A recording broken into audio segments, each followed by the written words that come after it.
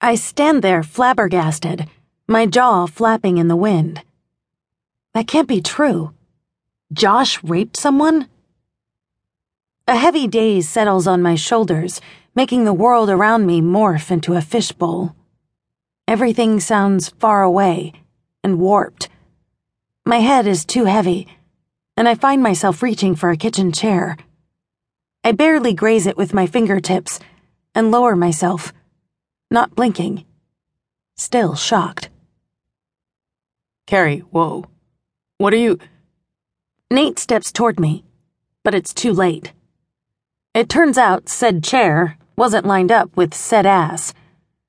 I pass the cute seat where my posterior should have landed on my way down to the linoleum floor. Oof.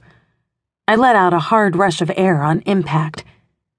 Nate rushes, offering a hand. Are you okay? When I don't slip my palm into his crouch changes to a kneel.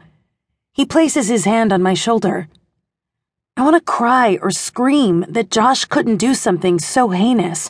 There's no way. But he told me he did something horrible. I didn't believe him. I glance over at the sexy professor's face. Nate is beautiful as always, but there are little worry lines around those cool blue eyes. The way he lingers close, waiting for me to respond, waiting to hear I'm all right, coupled with the confession of concern that lingers on his lips, is way too intense. I didn't want a relationship. I can't handle another failure right now. Carrie?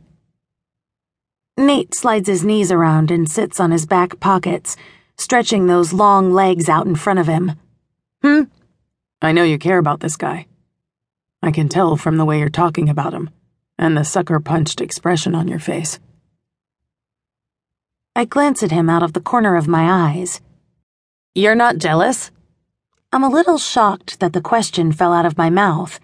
But yeah, it's weird. He's not pissing all over his territory like a horn dog. It's not like that with us. You said so yourself. There's nothing lasting about this. He gestures between us. As it is, it's insanely dicey for you to be here. Some things are worth the risk. Leaning in, he sweeps his lips against my cheek.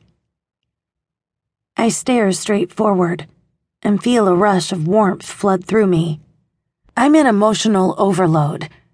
Fragments of my mind are cracking under duress, and I no longer want to think about anything. That's what this guy is for. That's why I came here. Nate's lips linger next to my cheek, a breath away. I turn slowly and lower my lashes to watch his mouth. I stay there, not moving for a long time, lost in silence. When I finally lean forward to close the distance, my heart is pounding at a deafening volume, and every inch of my skin tingles, anticipating Nate's touch. Eyes fixated on his beautiful pink lips, I breathe. Can you make me forget everything for a little while?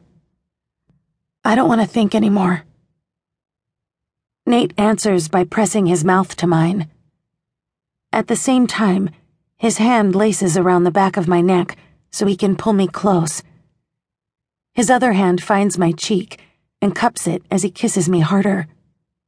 Thoughts scatter across my mind like a deck of cards in the wind. They're no longer in a neat stack, easily read and pondered. Instead, they're floating fragments that will soon be banished from my mind.